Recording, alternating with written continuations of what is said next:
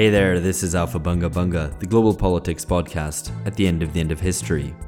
I'm Alex Hochuli in São Paulo, Brazil. Here, we're sat watching Bolsonaro lose authority as the right maneuvers to supplant him. Bolsonaro himself isn't explainable as a phenomenon without going back to June 2013, where a massive protest wave was initiated by demonstrations against transport fare hikes. Those protests gutted the political class's legitimacy.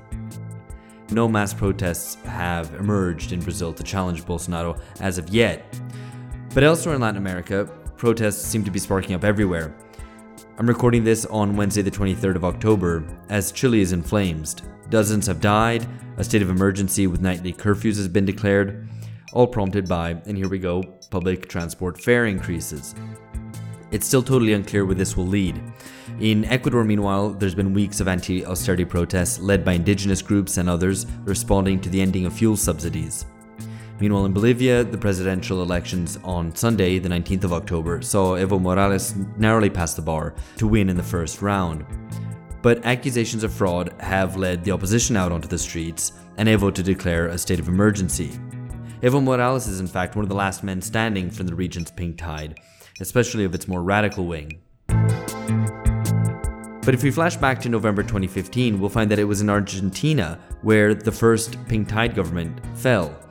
That was Cristina Kirchner's in November 2015, which announced a sort of neoliberal return as Mauricio Macri took over, promising pro-business counter-reforms. Now, 4 years and a historically large IMF bailout later, it looks like Cristina Kirchner is about to come back into government in elections this coming weekend. Cristina, though, wouldn't be president, but instead vice president. Leading the ticket is Alberto Fernandez, who was chief of staff to Nestor Kirchner, Cristina's late husband, a decade ago. So the question here is the neoliberal offensive again on the back foot after yet another set of dismal failures?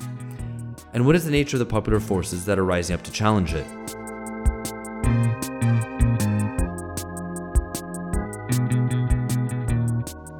Right, so this is Alex Hochuli in São Paulo, and George Hoare is in London. George, I mean, we're here to discuss the upcoming Argentinian elections, which, as we'll find out, are a little bit of a foregone conclusion, but maybe not quite so foregone as people are talking about. But really, all I want to do is talk about what's happening in Chile, because it's absolutely kicking off there. It is in that Masonite phrase. It's certainly is kicking off. No, I think it's very surprising, from the outside, how something so seemingly small as a price rise in public transport has led to fires and a country at war with itself, as the president described it. So I think, I think it would be good to put, to touch on that as well and put it into the context, I guess, of perhaps this, where is Latin America, to generalize in terms of that neoliberal reaction to the pink tide, and then maybe seeing a reaction to that reaction almost. Yeah, right. And I mean, I guess one thing we can discuss is to the extent to which the pink tide, in certain sense, was a kind of, as we've done before, a kind of instance of left neoliberalism, obviously completely different to your Clintons and Blairs. Far better, really, than that. But, at least there's this kind of conservative reaction which came at the end of the pink tide. And, maybe that's just very unstable, and that you need some kind of handouts along the way to provide that sort of regime with any sort of stability. And it's interesting, like how, as you say, one little one price rise can just set off this chain of reaction. Though, I guess it's worth pointing out, Chile, like, I don't know if people have had a chance to see the videos on this. George, did you see the videos of what happened basically before the riots really started, which was some direct action of people, opening the gates to, public transport, to the metro and stuff, and just letting people stream in, what people call auto reduction, basically not paying for stuff. Which is great and actually puts in mind, this is what Extinction Rebellion should be doing instead. Yeah, I mean, it's what Occupy did, I think 2011 maybe. And it just shows that people prefer free public transport than people standing on top of their public transport, on top of their tubes, meaning that they can't go. Make people's lives easier. That's a good hint for politics. That's just as a very basic starting point. There you go. Not just talking about politics, but that's real advice that any activists out there can apply. All right, so we're going to try to hopefully touch on Chile and Ecuador, but we've got to talk a lot about Argentina. So let's dial up Pablo. Yeah, let's do it. Beep, beep, beep, beep, beep, beep, beep, beep. No, you need to get one of those that rotary ring phone that. Just for about 3 minutes as you're putting in the country code as well. Sorry. Alpha Bunga Bunga, fucking analog hipsters. Yeah. Well, how would you record a podcast in an analog way? You'd have to commit it to vinyl. First press of the new Alpha Bunga Bunga episode. Yeah. The whole global thing also becomes pretty difficult. Well, we'll mail it direct to your door. This is what people were talking about when the protests first broke out, but something totally different might be happening now. But we guarantee that it's still topical. The only exclusively vinyl podcast.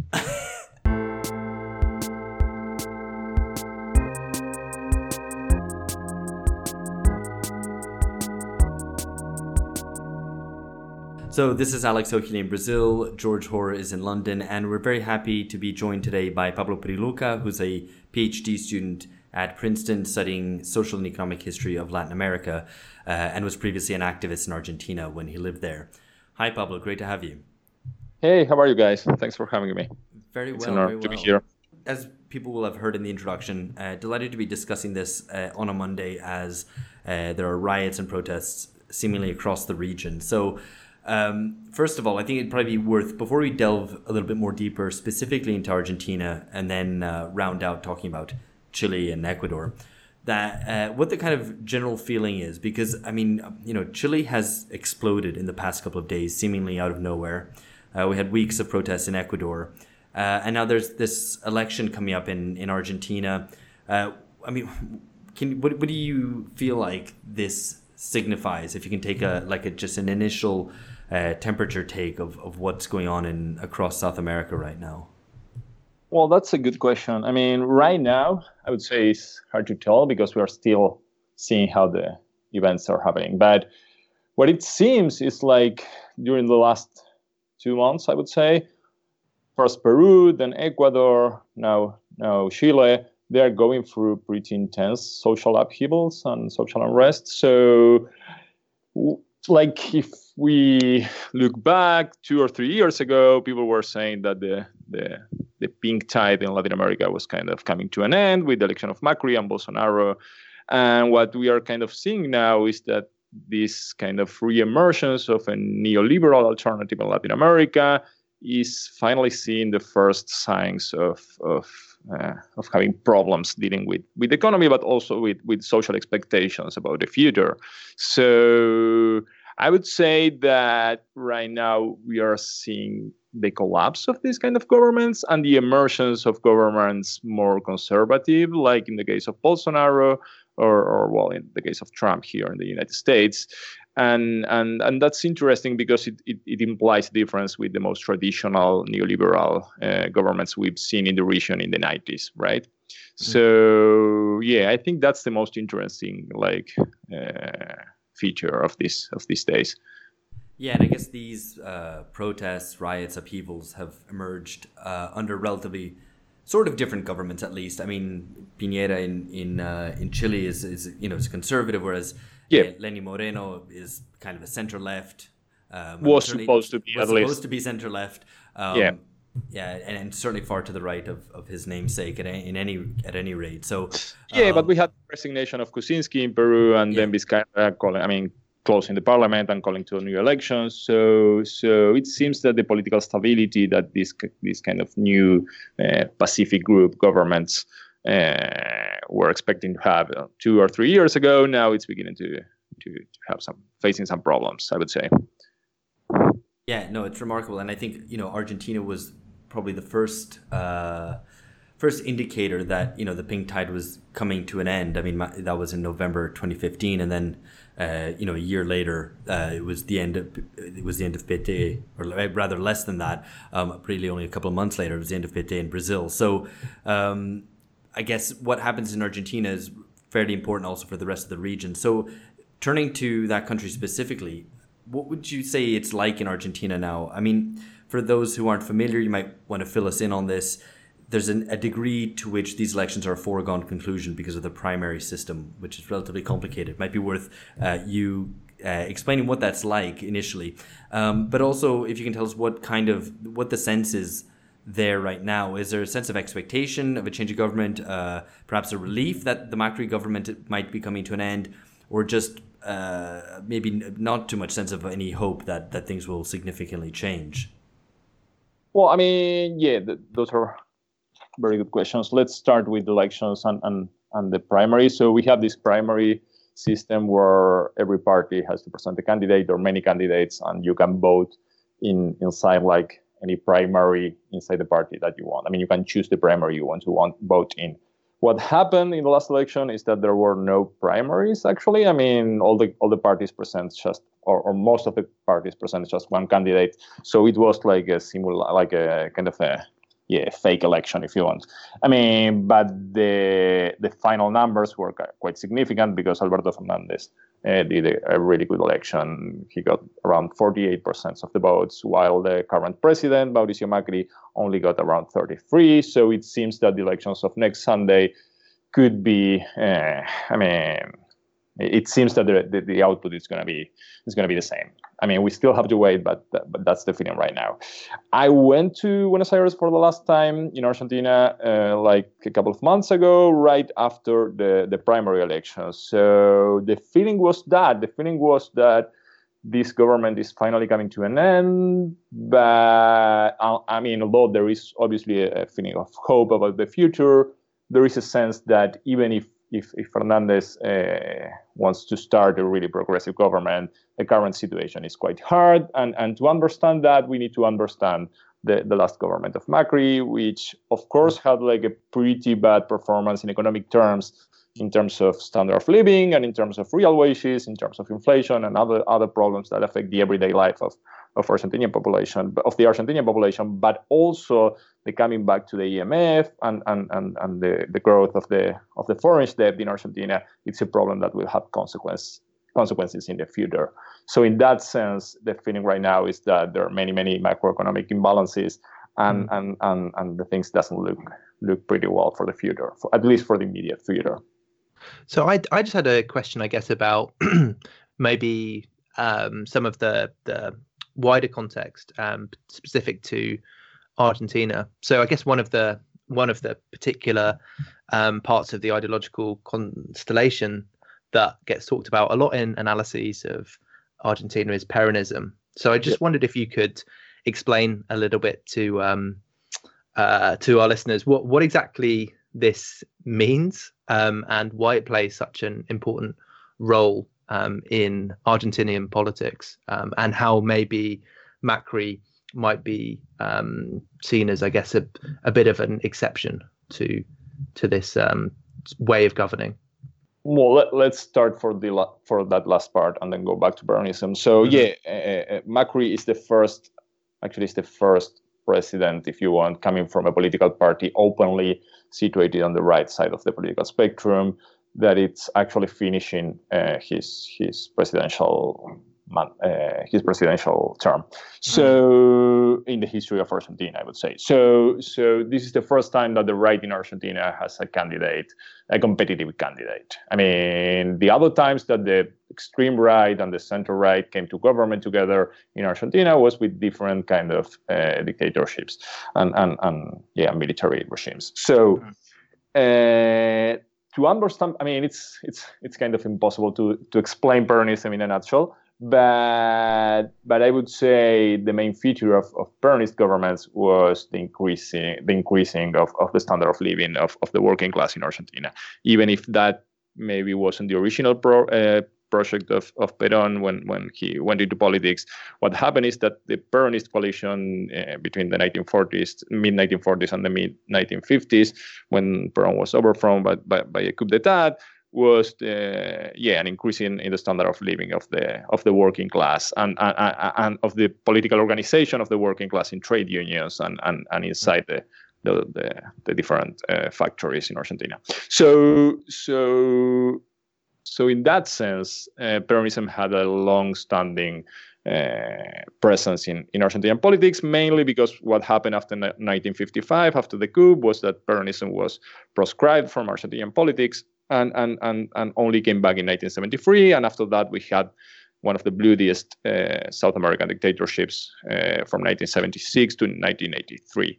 So what we had after that was first a kind of a pro-neoliberal reform government, with someone who actually came from the Peronist party, and that's perhaps the most hard thing to explain to someone who is not familiarized with Argentinian politics. I would say this is something similar to what happened with the pre-Mexico, but in the sense that a government who used to be more left-center or something like that began to adopt the EMF ideas and exert or just adopt the structural reform program. So that leaves us with the 2001 crisis, which is pretty well known because of how deep it was and the consequences it had. And then the emergence of this new movement called Kirchnerismo or Kirchnerism, which in some senses revealed the idea of a Peronist identity in Argentina. It might be worth actually explaining a little bit what Kirchnerismo is and how it distinguishes itself from the Peronism of the past. I mean, the Peronism of the past is, a multi-headed beast, as you've already indicated. It can point in kind of more centre left or in corporatist directions and more neoliberal ones. And it seems that most roads in Argentinian politics point through Peronism in one way or another.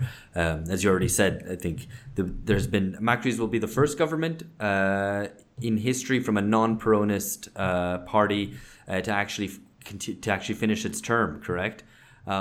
So that's quite remarkable. It seems that everything goes through Peronism, and yet there's a lot of different politics. Since the coming back of the democracy after the last dictatorship. I should have made that clear. So in that sense, and you can see, as you've spelled out, that there is at least a kernel to Peronism, which has the incorporation of certain sections of the working class, certain working class demands. To what extent does Kirchnerismo do the same, or to what extent did it do the same over the pink tide period in which it was in power? Well, that's a good question. I mean, Kirchnerism kind of did the same thing, but the situation was completely different. I mean, what you had after the 2001 crisis was a huge amount of the population just outside the labor market and outside any kind of employment. Without any employment, so the unemployment rate was quite high. And what you also have, and you're familiarized with that because that's one of the main features of the neoliberals models was the emergence of the informal sector and the rise of the informal sector, right, of the economy. So Kirchnerism kind of incorporate a lot of unemployed people into formal and informal employments. And with that, you had especially during the first 8 years of the first 4 with Nestor Kirchner, and then the first government of Cristina Kirchner, the economy grew quite fast, and that implied that the standard of living especially of the working class and the underclass grew quite fastly. So by 2010, the Argentinian economy began to stagnate or show some signs of stagnation. And the last 4 years of Cristina Kirchner government were kind of stable in terms of economic growth. So in some senses, Macri's promise had to do with maybe trying to find faster ways or easiest ways to solve the problem of inflation, but also finally reducing poverty and find a stable path towards development right now, and we knew it in 2005, but in 2015, but right now it's quite obvious. Those were not more than promises. And what we are seeing now is that inflation is still growing, poverty instead of reduced increased, and unemployment as well, while real wages decreased in these last 4 years. So right now the situation is quite bad in terms of the macroeconomic or the economy in Argentina. Yeah, I think it might be before worth... Oh, sorry. Go ahead, George. Yeah, before moving on to, I guess, some of the discussion of the economics, it's just wanted to ask a quick follow up. You mentioned the coalition that of class forces that backed Peronism in the mid 40s to mid 50s. Yeah. Who were the social groups that made up this Kirchnerist coalition and are backing Hernandez today? Well, I mean, there was certainly certain elite sectors who who obtain pretty nice benefits during the Kirchnerism years. But also, I think what gave a lot of stability to the Kirchnerism project was that they could incorporate many of the social sectors who had been previously, especially during the 2001 crisis, part or involved to the Piquetero movement in Argentina. I mean, different kind of social movements that began to grow during the last part of the 90s and the beginning of the 2000s. And that, I mean, mainly this kind of underclass that began to be incorporated by Kirchnerism into social welfare. And in that way, they began to find, let's say, new institutional channels to pose their claims and to talk to the state, if you want. So in that sense, a lot of people began to feel identified with Kirchnerism. And if you see the result of the elections, the last ones, but also in 2017 and 2015, you will see that all the industrial or post-industrial areas around the city of Buenos Aires are pretty blue, let's say. I mean, are pretty hegemonized by Kirchnerism or different Peronist alternatives.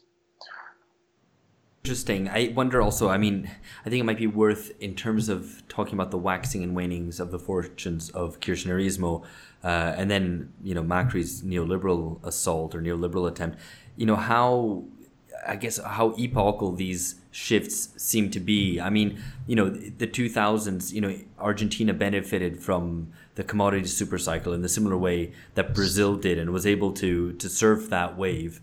Of course, they had some important policies which perhaps were able to maybe sustain a certain growth and make it a little bit more redistributive than if it had been under more right-wing governments. And it might be worth actually exploring what Kirchnerism actually did in power over that period, but also the way in which that comes to an end at the end of the commodities boom, and how Macri sweeps in as an alternative, and the way that the neoliberal Latin American right across the continent really kind of celebrates this as a kind of, now we have the end of these old corrupt center-left governments. Of course, the discourse of corruption being very present from the right. Very often, as we've discussed a number of times on this podcast, and listeners might want to check out our episodes on Brazil if you haven't heard them before, to understand a little bit more of this process. But if you could spell out exactly, how epochal these shifts really feel at these moments post 2001, when the Kirchners come in, then throughout that period in office, and then also Macri coming in. No, that's interesting. I mean, I remember clearly in 2003, I was young, and Fidel Castro went to Buenos Aires, and he was kind of doing this tour through Latin American countries, and Kirchner just had won the election, so Fidel Castro came for the assumption when he took office in I think it was May 2003, but I'm not sure. No, it was more like December 2003. So I remember there was in 2003 a feeling that something new was coming in Latin America, and in that sense, it definitely had like the sign of new times coming. Of course, it had to do with the commodity boom, but I guess it also had to do with the collapse of the first neoliberal reforms during the 80s and the 90s, especially in the 90s in the region. I mean, if you take a look into the emergence of the PT governments in Brazil, of Evo Morales in Bolivia, even of the first Chavez in Venezuela, and of course Kirchnerism or the Frente Amplio in Uruguay. And by the way, there are elections in Uruguay next weekend. But if you take a look into the emergence of all those movements, almost all of them had to do with the collapse of the neoliberal model or the neoliberal regime that was in power before, in different kind of ways. So in that sense, that was like a change in times. What I'm not that sure about is about the end of this pink tide, because if you think in terms of tides, and I'm kind of reframing what Álvaro García Linera, the vice president of Bolivia, it's been working on during the last years, I guess.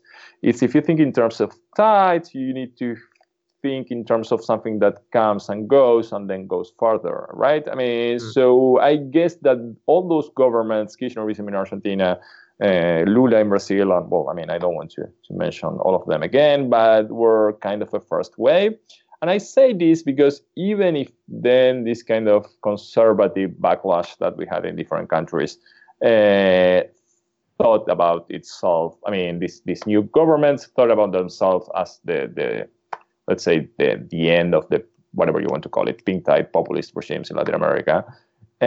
Actually, the situation was different because a populist or a popular or a center-left regime, it's not only about redistribution of income or redistribution of wealth, but it's also about political organizations. So I think if there is an output of those years of what you like to call the Latin American the pink tide, I would say it also had to do with new social movements, new political cadres, and new ways in which the working class and social and popular sectors began to organize themselves. And that was clear when these kind of new conservative governments tried to impose new austerity measures or new structural reforms in Argentina, but also now we're seeing that in Ecuador and in Chile. There is another level of political organization that wasn't there in 2000, in the crisis of the late 90s and the beginning of the 2000s, I would say. That's interesting, and I think we might want to talk about that a little bit later on.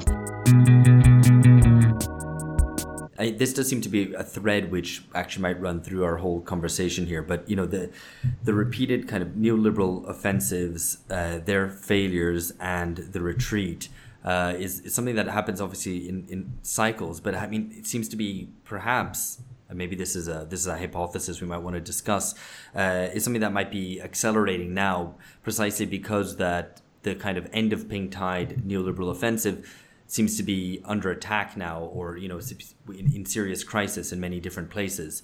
And so maybe explain, kind of looking at what prompts that failure is interesting. Also, the degree to which forces can be organized to challenge that is also interesting. I mean, one kind of irony, I'm just going to mention this as an aside before we move on to look a little bit more deeply at the economic situation in Argentina, is the way that the pink tide governments in some ways oversaw the kind of high period of neoliberalism globally. And so maybe, you know, it does prompt the question whether they're a more politically legitimate form of neoliberalism than have been the right-wing governments, which have been much more unstable, it seems. But that might be a question going forward. Oh, go ahead.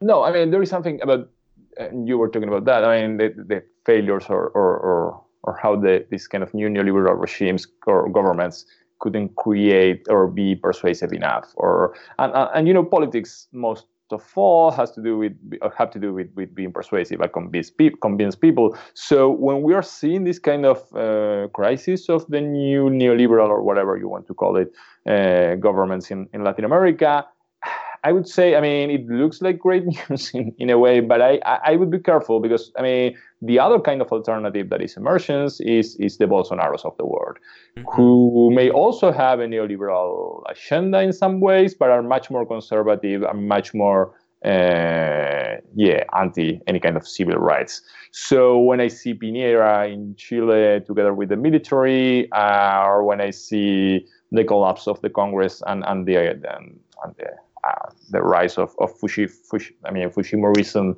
in Peru, or when I begin to see, like in the last presidential debate yesterday and 2 weeks ago in Argentina, two political candidates openly situating themselves on the right and saying that there was, kind of praising the military for what they've done during the last dictatorship in the country.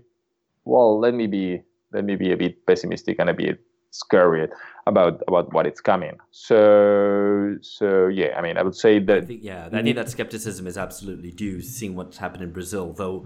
It's also worth pointing out that Bolsonaro's government is pretty flimsy at the moment. He's kind of been abandoned by his party, but that doesn't mean that that a kind of a more, let's say, more traditionally conservative authoritarian government might not be waiting in the wings. After all, even if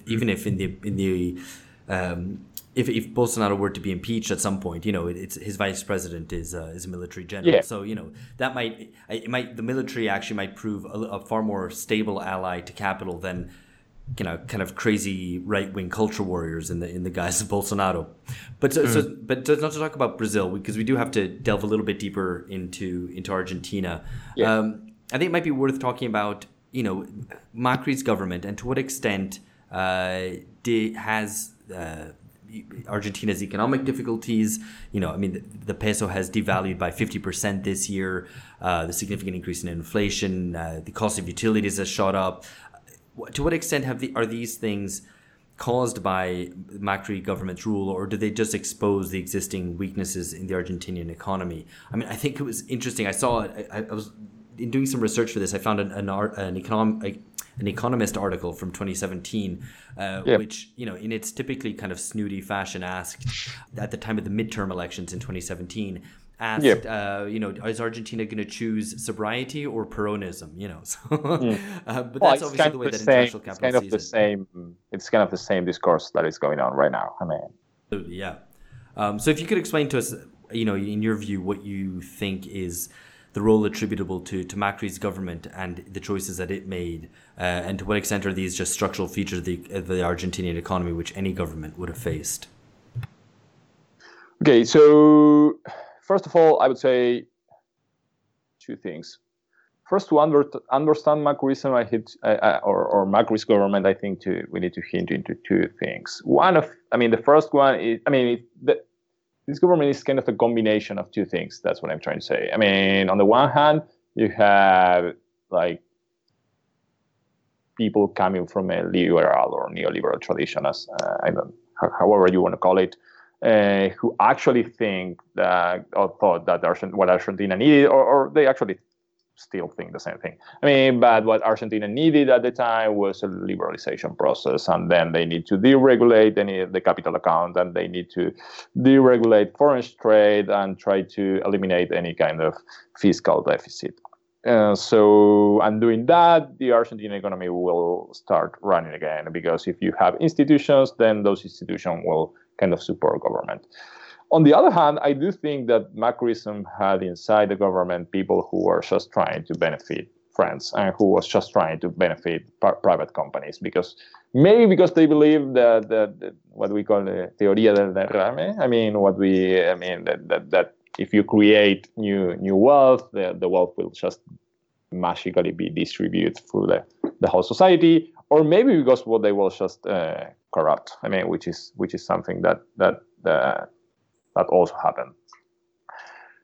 But in terms of, your question was about Macrism and what happened during these last years. I do think that there were some serious macroeconomic imbalances during the last 4 years of Kirchner government, although those macroeconomic imbalances were kind of worsened by Macri in all the possible ways. I know this sounds kind of harsh, but I do think two things. On the one hand, I think that Macrism was definitely the worst democratic government in Argentinian history in terms of their performance. But I also think that the election they are doing right now is not that bad as many analysts are pointing out. They actually retained 1/3 of the votes, which is quite high. They got like a 34% of the votes. So in that sense, I would say that even if Macrism had to deal with the not an easy situation. What they are like delivering right now, the final. I mean, if they finally lose the election, I don't like to say. I mean, to claim victory. Yeah, to claim victory before it happened. But I do think that the final days of Macrism are seen by economic chaos. I mean, inflation, it's like around 5 or 6 points per month. So I mean, foreign debt is above or around 100% over GDP. I mean, the exports are not growing as much. So Argentina is facing, for 2020 and 2021, a pretty complicated economic situation, especially related to foreign debt. And on the other hand, the economy is almost frozen right now. I mean, the GDP is barely growing. Investment, I mean, it's not moving as much as they were promising. So especially after 2017, the situation doesn't look good.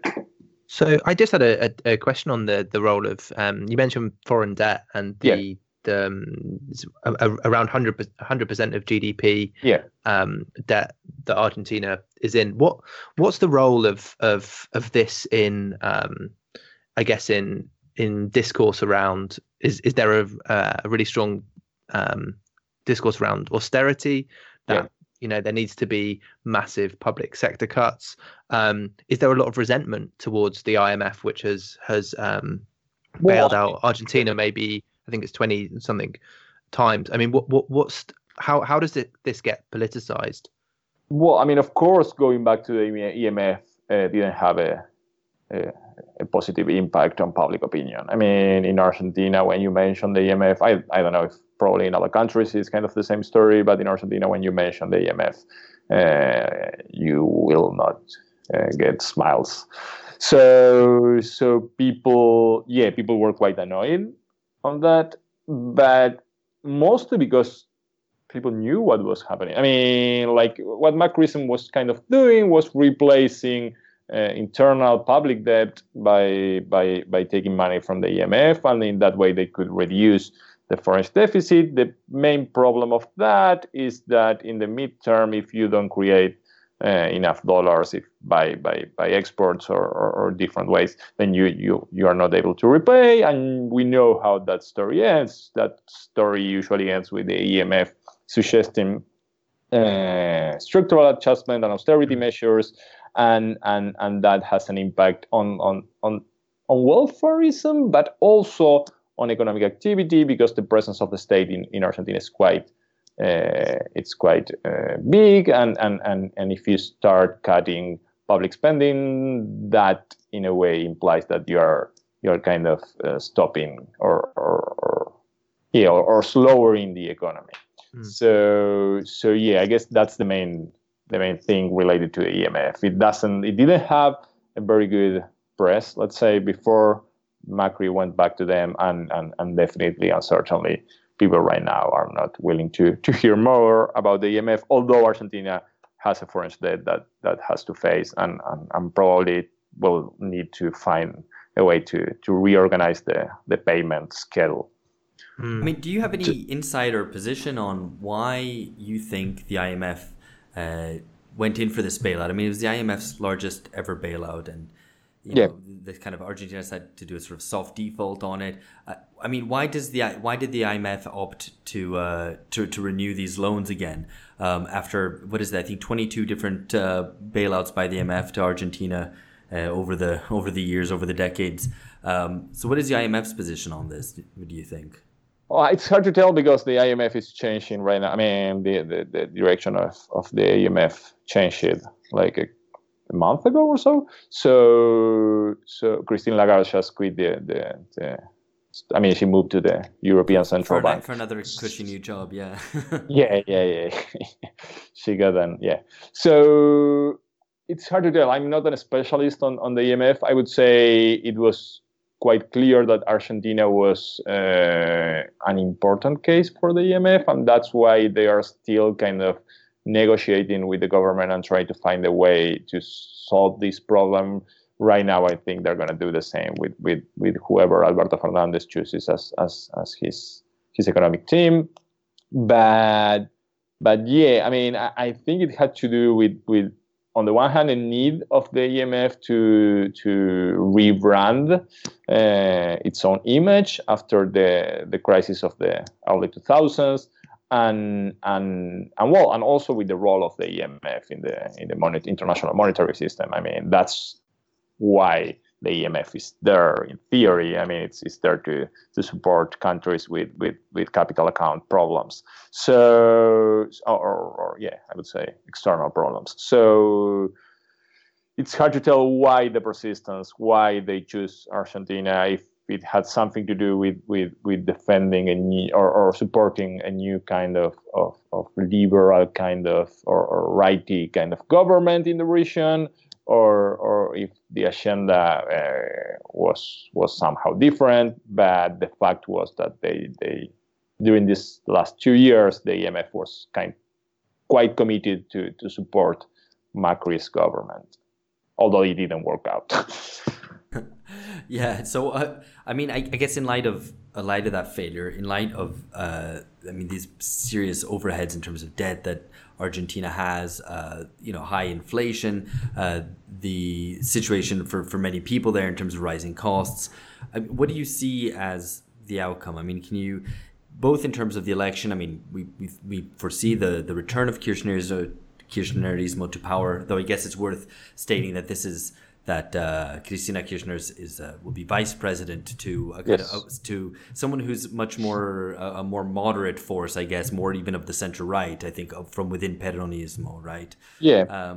So what do you see that government playing out like, and do you think will provide any relief for people, even at a very sort of basic level, in terms of renewing maybe some subsidies to make to ease the difficulties in terms of cost of living? What do you foresee that kind of kind of renewed Kirchnerismo government actually looking like? Well, I mean, it's hard to tell. I mean, as an analyst, I would say we really don't know. I mean, on the one hand, we do see a lot of a new generation of politicians being involved with Alberto Fernandez, like the new candidate for the province of Buenos Aires, Axel Kicillof, who used to be the Minister of Economy for Cristina in the last government, and a new generation of people on their late 30s, early 40s, kind of being involved with more relevant positions and coming from a more, let's say, leftist origins. But at the same time, Alberto Fernandez, as you just mentioned, it's a very pragmatic guy, and it's hard to tell exactly how the new government will look like, especially because we don't have we don't have that many clues to figure that out. We don't have the names of the future cabinet, and so it's hard to tell exactly. On the other hand, as an Argentinian citizen, and as a former activist, I would say I'm really looking forward to it, and I really expect they can actually, at least right now, produce an income a distributive shock in terms of income, at least for the people who is actually having a really bad time now. So I hope that's possible, and I hope they actually find a way to go through that without falling into an hyperinflation or increasing fiscal debt, fiscal deficit that much. It's hard to tell. I would say it's like the optimism of what I want and the pessimism of trying to look at the big picture, right? Yeah.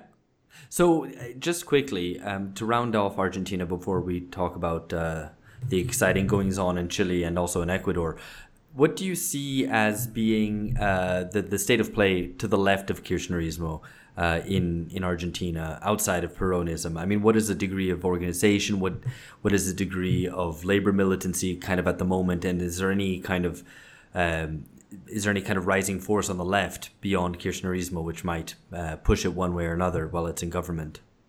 Well, I mean, I do think that when we were talking about this like a moment ago, I mean, I do think that one of the the main, let's say, the main outputs of the pink tide was the fact that a new generation of young people began to be involved in politics, and you can see that in almost all of the countries of Latin America.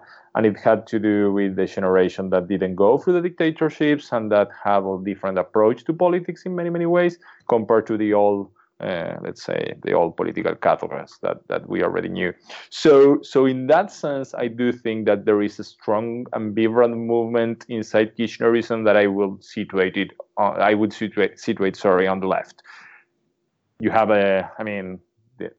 there is a wide array of lefts inside that movement, but I do think that new political organizations like Cámpora or Nuevo Encuentro and other more leftist like Nueva Mayoría or new or form other political organizations that now are going into this Frente de Todos, which is the name of the political front they are organizing.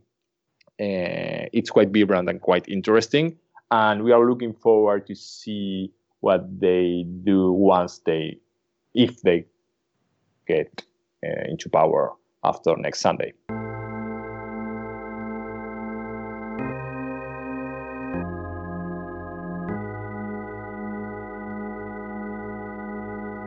So speaking of protests, it's always good to move on to talk about places where there's people on the streets lighting fires, just because it gets the blood flowing a little bit more than talking about IMF restructuring and foregone conclusion elections.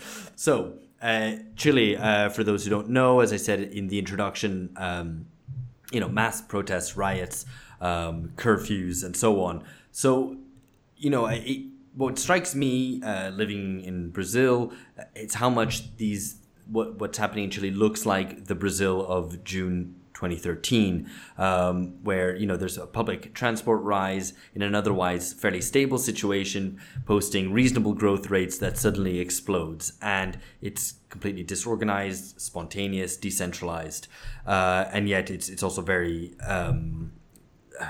agitated, violent in certain cases. So, I mean, what has bred this, in your opinion? And I guess maybe looking at it perhaps a little bit more broadly, a little bit more trying to theorize a little bit about it. Why is it that these riots emerge around prices and price increases specifically? Why do these politics take that form? Yeah, and I would add to that what it's particularly interesting. I mean, it's hard to talk about how interesting Chile is right now because it's really terrible what is going on right now. I mean, we have more than 10 people dead and more than 1,700 in jail. So the situation is quite terrible right now. But in terms of analysis, I would say that Chile was always presented as the student of the class. I mean, so in terms of how they were actually reaching, sustaining development, and how they were kind of reducing poverty over the years, but at the same time the levels of inequality, and I think that's where we need to look right now. The levels of inequality kept being quite high. And in terms of consumption and the prices, in this case of public transportation, it has to do with the material conditions of the populations, but also with the perception and the expectations they have in terms of having a certain standard of living. So when people realize that the plans towards the future begin to be in problems, or when they are expecting to have a certain level of upward social mobility, and those promises are finally not fulfilled, partially because they cannot under the current models of economic management. So I would say that when those promises and those expectations about having a certain standard of living, you can wait for some time, but after a certain amount of time, people begin to feel irritated about it. And sometimes when you only need like a sparkle to set up this kind of huge fires and to have riots on the streets, and that's what we are seeing in Chile, and that's what we are seeing in Ecuador. I mean, Chile is an interesting case in terms of that. I mean, you have like a huge amount, or the 10%, let's say, of the population living really well, and then a kind of a strong middle class, but then you have people earning around $400 per month and having to pay at least $1 just to take one subway. So it's pretty obvious that when you raise the public transportation fare, you will have problems. Chile is a country where people, I mean, working class people and also probably lower middle class people, they don't use any kind of heat system during the winter because it's almost unaffordable. I mean, so I'm talking about like every day. It's cold in winter in Chile for those who and it's for those really who don't cold. know. It's really cold. It's, So it's chilly. Oh, Sorry? I have to cut that out. That's terrible. So it's British English. Chilly means cold. yeah. So okay, I got your point. No, you were right to blanket initially. That just carry on. You gave exactly the response it deserved. Which was It took me a while, but I got it. So I guess that, I mean, we need to understand the problem of inequality in terms of the perceptions about the perceptions that people began to have about the role they play in the society where they live and what they deserve and what they're entitled to. So I would say that right now, and there are many scholars and intellectuals working on these issues of inequality, I would say it's not just income or wealth inequality, but also the perception about inequality that we need to take into account right now. I think one of the striking things is that the objective conditions in so many countries really seem to be there for this sort of these sorts of protests and these sorts of verging onto riots in many cases, because it's not even a particularly complicated point, but the inequality and the expectations that particularly maybe downwardly mobile middle class younger people have are decreasing. While inequality is increasing, expectations are decreasing, and it seems like Chile, from the outside, as Alex said, seems very stable, but then in fact there are so many things, from privatized water to pension system crisis to education and healthcare systems in terrible situation, that it's you, in some ways you sort of want political scientists to do some science and do some prediction, but of course that's not the sort of activity that they're engaged in. They just explain afterwards rather than predict beforehand. Yeah, sure. You begin to have, I mean, when you have this process of, and you were mentioning Brazil and the riots and the social upheaval in Brazil like 3 years ago. It was 2015 or 2014? Yeah, I mean, 2013 set off a wave of mobilization that lasted about 3 or 4 years, really, and changed shape quite significantly. But it initially started precisely with transport tariff rises. But I was thinking also that in terms of this kind of tunnel effect that you have when certain societies began to experience economic growth for a while, and this idea of the tunnel effect is like where you're in your car and you're in this tunnel.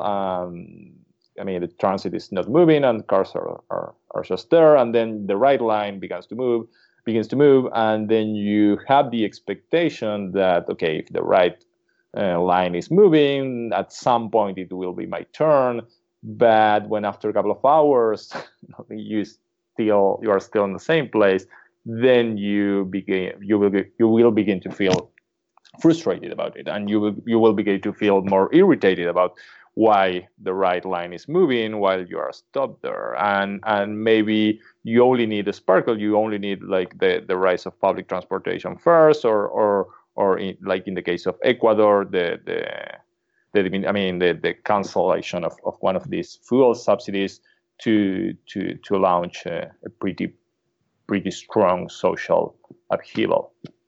Yeah, no, indeed. It is interesting how it's more rising expectations which prompt these outbursts. And it's rather different to something like an economic collapse and protests, riots, upheaval that emerged from that, like emerged in Argentina in 2001. I mean, the situation in Chile right now, obviously it's early days, so it's hard to say too much. But even so, it's prompted by something really rather different. It's prompted by just as in Brazil, rising expectations and the frustration of that. And maybe if I could ask you, seeing as you study kind of the interlinking of consumerism and development, I mean, why is it precisely that price rises are the thing that bite? I guess it might be that as a hypothesis, and in a neoliberal era where a lot of legitimacy is bought on the basis that you have rising private consumption, that when that comes to a halt, people burst out in rage, basically, because it's something that bites quite strongly, this frustrated ambition to be able to consume more and better things and have a better standard of living. So it's when fuel prices rise, or utility prices rise, that people are brought out onto the streets, probably more than kind of labor militancy actually does, it seems, these days. Would you agree with that kind of picture?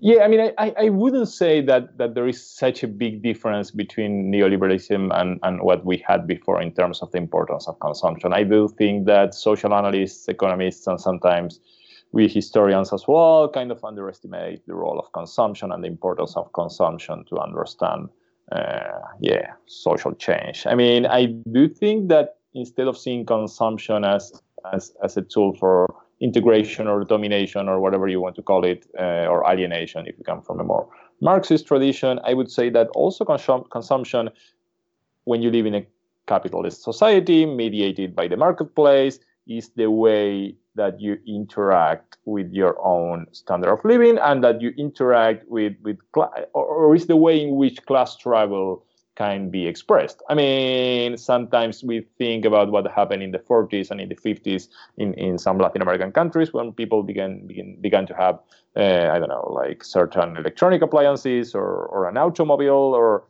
different durable consumer goods. And we tend to think about those processes in terms of integration or domination or alienation. And I do think that we are missing the point there. And I do think we need to understand the importance and the relevance that having a car, for instance, has to someone coming from a working class family, or a middle class family. So in that sense, I would say that consumption is crucial in terms of understanding what I was saying before about the perception of inequalities and the expectations about inequalities. So yeah, I mean, consumption is relevant because it's the way we kind of experience practically our standard of living. I mean, it's not just going back home and just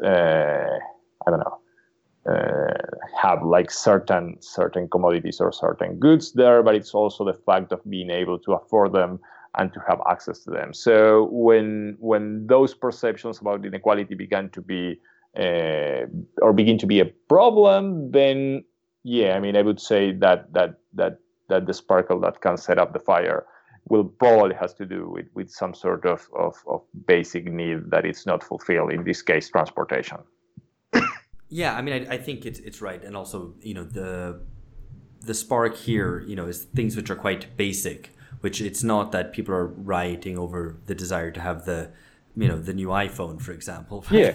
So I think, and you're absolutely right to highlight that certain of the kind of academic treatments of consumption tend to be a bit snooty or snobbish, I guess, in looking at popular desires and aspirations for a higher standard of living as somehow bought off by consumerism or alienated or whatever.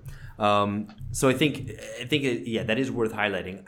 I think, but it would be nice to finish off on something a little bit thematic and looking at kind of how consumerism intersects with certain models of development in Latin America. But before that, it might be worth dedicating just a couple of minutes to Ecuador, because Ecuador similarly seems to be sparked off by protests around the increased cost of goods. So in this case was the ending of fuel subsidies, but it's rather different from Chile, both in the sense that Ecuador is a very different society to Chile. Chile is wealthier, has a larger middle class, and so on. But it was also that I think the level of social organization leading these protests was much greater than what is happening in Chile right now, right? I mean, this was indigenous groups and trade unions who led this in a way that I think the the Chilean eruption is a lot more spontaneous. So, I mean, what is your view on what's actually happened in Ecuador over the past month? No, yeah, I mean, although Chile does have this kind of leftist tradition that is alive and a strong socialist and communist parties. But besides that, yeah, it's definitely true that the Ecuador society is completely different. Ecuadorian society is completely different, and there is this kind of political or social organization related to the indigenous movement called CONAIE, who historically, during the 80s especially, had a lot of power and still it's quite a significant political actor in Ecuador. And they were partially involved with this protests. It's true that under Correa government, they were kind of against him, and in a way, he was the only one who could actually rule the country, having them on the opposition. But right now it seems that there is like I would say there is like a stronger social or political organization behind the protests in Ecuador, which actually, I mean, the consequences of the protest was that this cut on the subsidy was disregarded, and it's not going to happen finally. So we have to see what happens. I do think that and this is a difference compared to the Bolivian case, where the indigenous organizations finally found a way to express themselves in the electoral arena. In Ecuador, that didn't happen in the last years, and the way the CONAIE solved this before was choosing Gutierrez as a candidate, and who was a military, and that didn't end that well. So before Correa, so right now, it's hard to tell what's going to happen. I mean, CONAIE has a really strong grassroots political organization, but so far we haven't seen them translating that into a more like an electoral alternative, let's say. Right. No, that's interesting. I think it's something to keep an eye on, but because I think at least the initial wave of protests there in Ecuador has abated because the fuel subsidy has been reinstated in a different form by Lenin Moreno. So that's something to watch out for, I think, as we go forward. Maybe as a way of wrapping up, we can talk a little bit about kind of return to the themes that we were talking about in terms of consumerism and development, because I think a lot of the discussion on the left, especially in Latin America, in terms of models of development, circulates around the question of what kind of consumerism should one hope for? What, should it just be the basics, and should we, forget about having the kind of consumer goods that are available in Europe and North America, because that's just not feasible? Or, should there be a return to, import substitution, industrialization, if that's possible at all? So, I mean, because I think this is some of your academic work, how do you see this playing out? Well, it's an interesting point, not because I care about, because I think it's important. I mean, I do think that during the 60s and the 70s there was really interesting debates in Latin America about what kind of development should we follow, and this was a rejection or a reaction against, if you want, the most mainstream theories coming from the modernization theory and the Rostownian versions of development. So in that sense, Latin America developed thanks partially to the dependence school and to Latin American structuralism. Latin America developed new theories about development that were super related to the kind of consumption and consumerism that was being shaped at the time.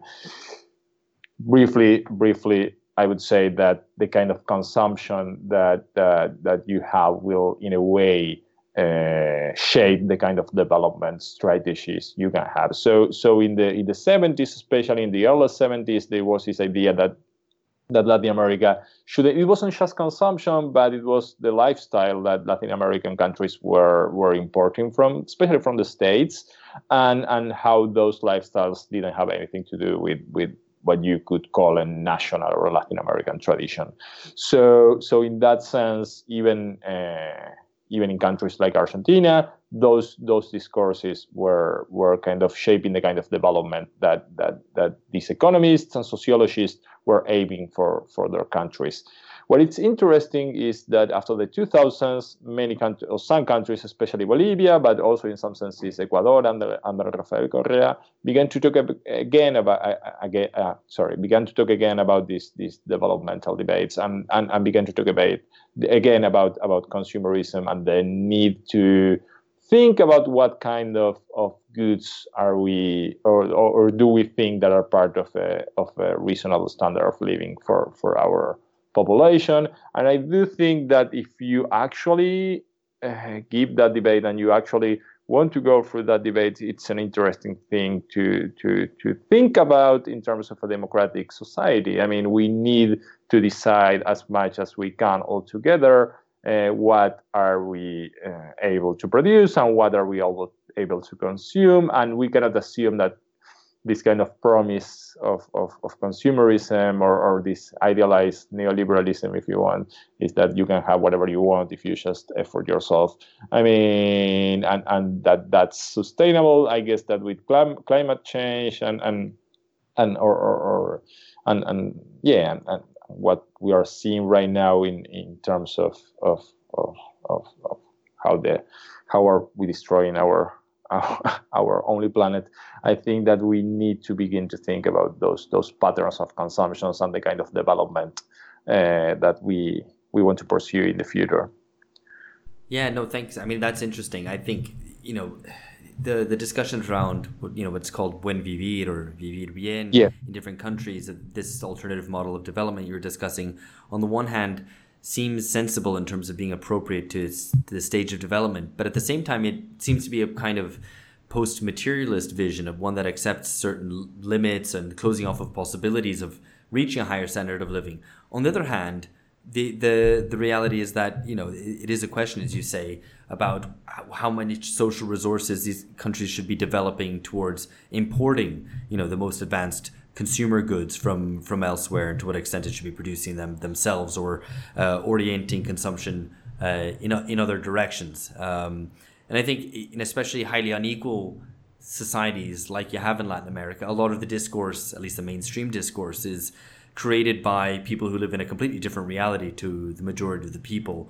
And therefore, having the access to certain consumer goods is a question which isn't even under consideration for a vast majority of people, for whom more basic necessities and the cost of utilities is a much more live issue than certain other kind of more advanced consumer goods, right?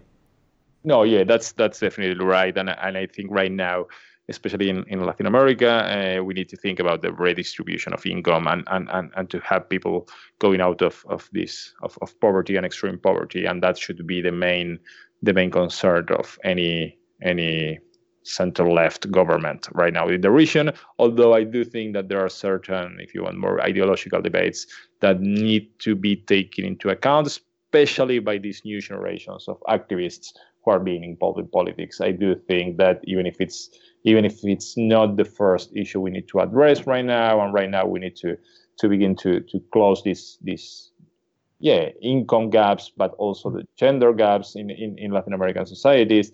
I do think that those are the crucial topics or items right now to be solved or to work with. But I do think that at the same time you do that, you need to have this more deep or long-term or cultural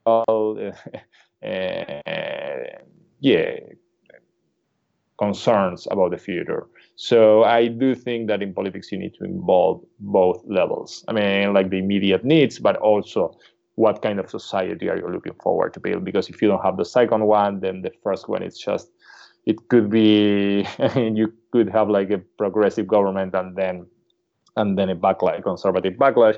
But if you have clear objectives about what you want in the future, I guess that the way you go through more progressive measures in the immediate future will make more sense, I would say. Yeah, absolutely. Those debates are important because protests and riots like you're having in Ecuador and Chile right now are just a way of yelling stop, but don't necessarily point to a specific way forward.